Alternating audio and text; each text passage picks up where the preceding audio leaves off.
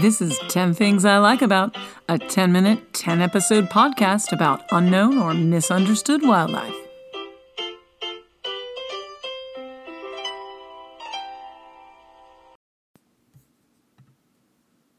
Welcome to 10 Things I Like About. I'm Kirsten, your host, and this is a podcast about misunderstood or unknown creatures in nature.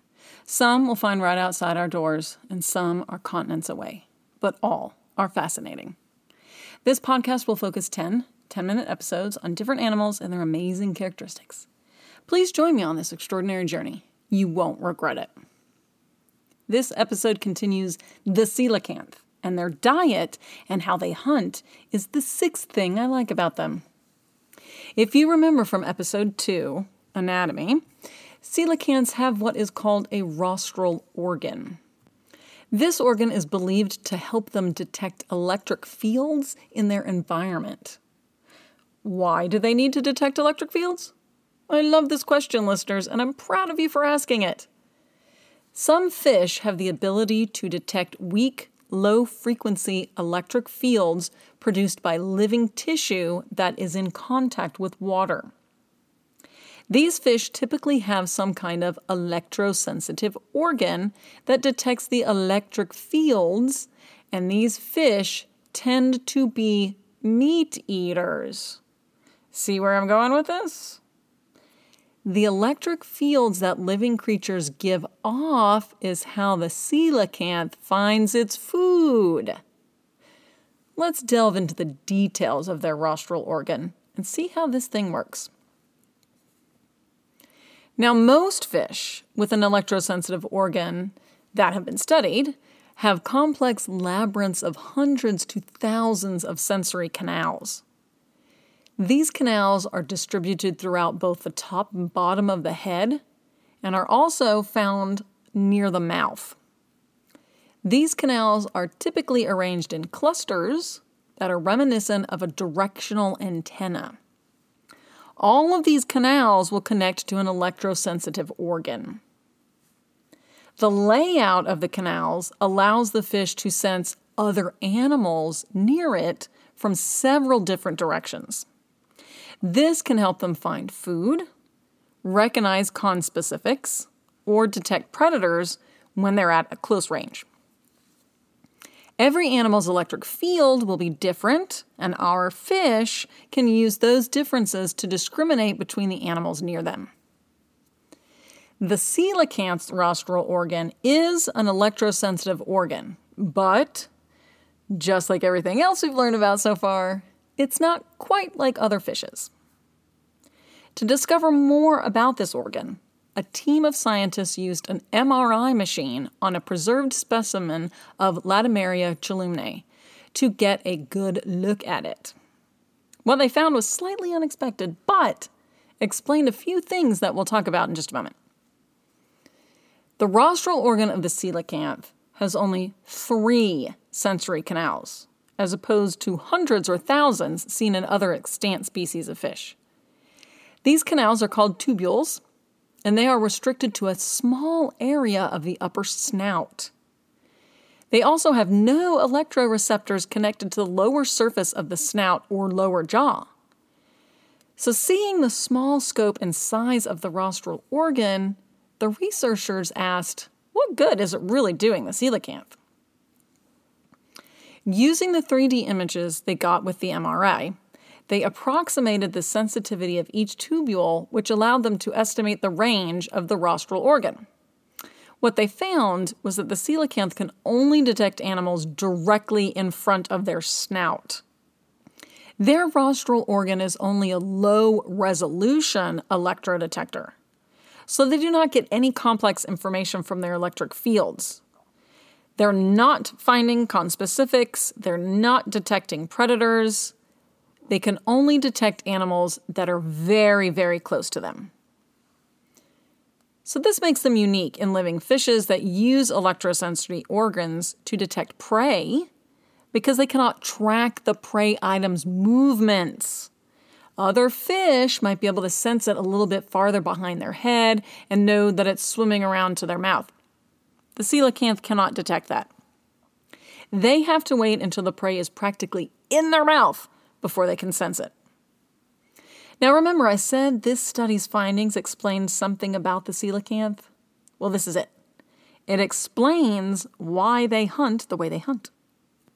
When we first developed technology that allowed us to study live coelacanths in situ, we noticed a strange behavior.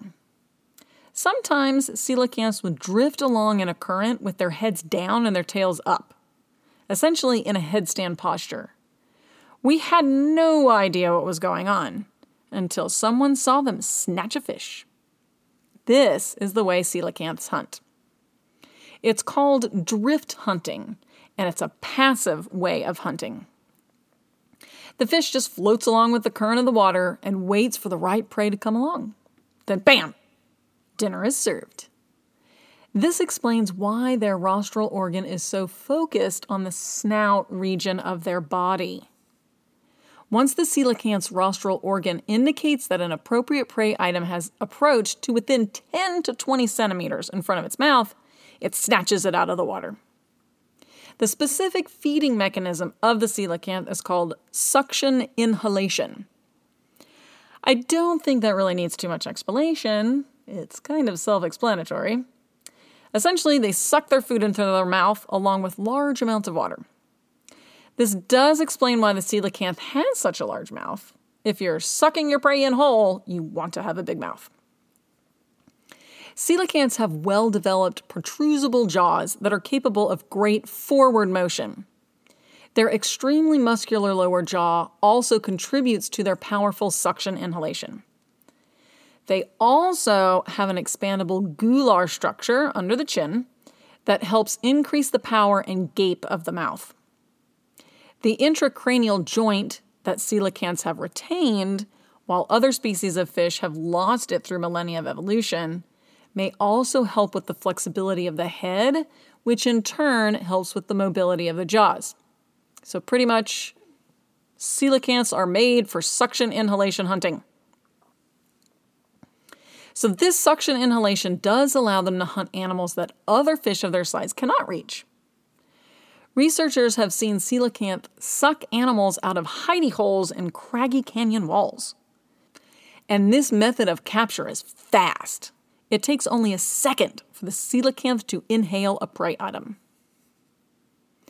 Inside the mouth, coelacanths do have 3 types of teeth. We also talked about that in anatomy as well, so check that out if you haven't done that yet.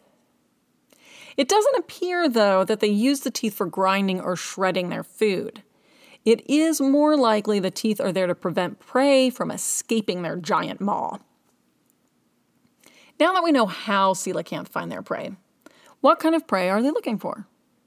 This is a good episode for great questions, listeners. Y'all are on a roll today. Coelacanths are classified as piscivores. Pisces is the Latin word for fish, but those of you born between February 19th and March 20th already knew that. So a piscivore is an animal that eats fish. Coelacanths are not terribly picky about what they eat, and their diet can include cuttlefish, squid, octopus, snipe eels, small sharks, and other benthic fishes. So essentially whatever fits in their mouth. It appears they've been eating like this since the beginning of their time on Earth. In a research paper published in 2017, the first direct evidence of a coelacanth eating eel-like animals was discovered in the digestive tract of a fossilized specimen found in Poland. The coelacanth came from the late Devonian period, and a remnant of the eel was found preserved in the digestive tract. They also found coprolite, that's fossil poop, possibly from the coelacanth, with the same remnants inside. We can't know how these coelacanths hunted their food, but we can now say that they've been eating the same kind of food for quite some time. In 2000, researchers looked at where coelacanths hunted, how abundant prey items were where they hunted, and how much food they might be eating.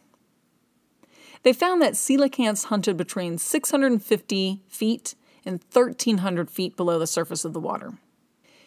They also measured prey density in relation to depth, which increased as you descended deeper.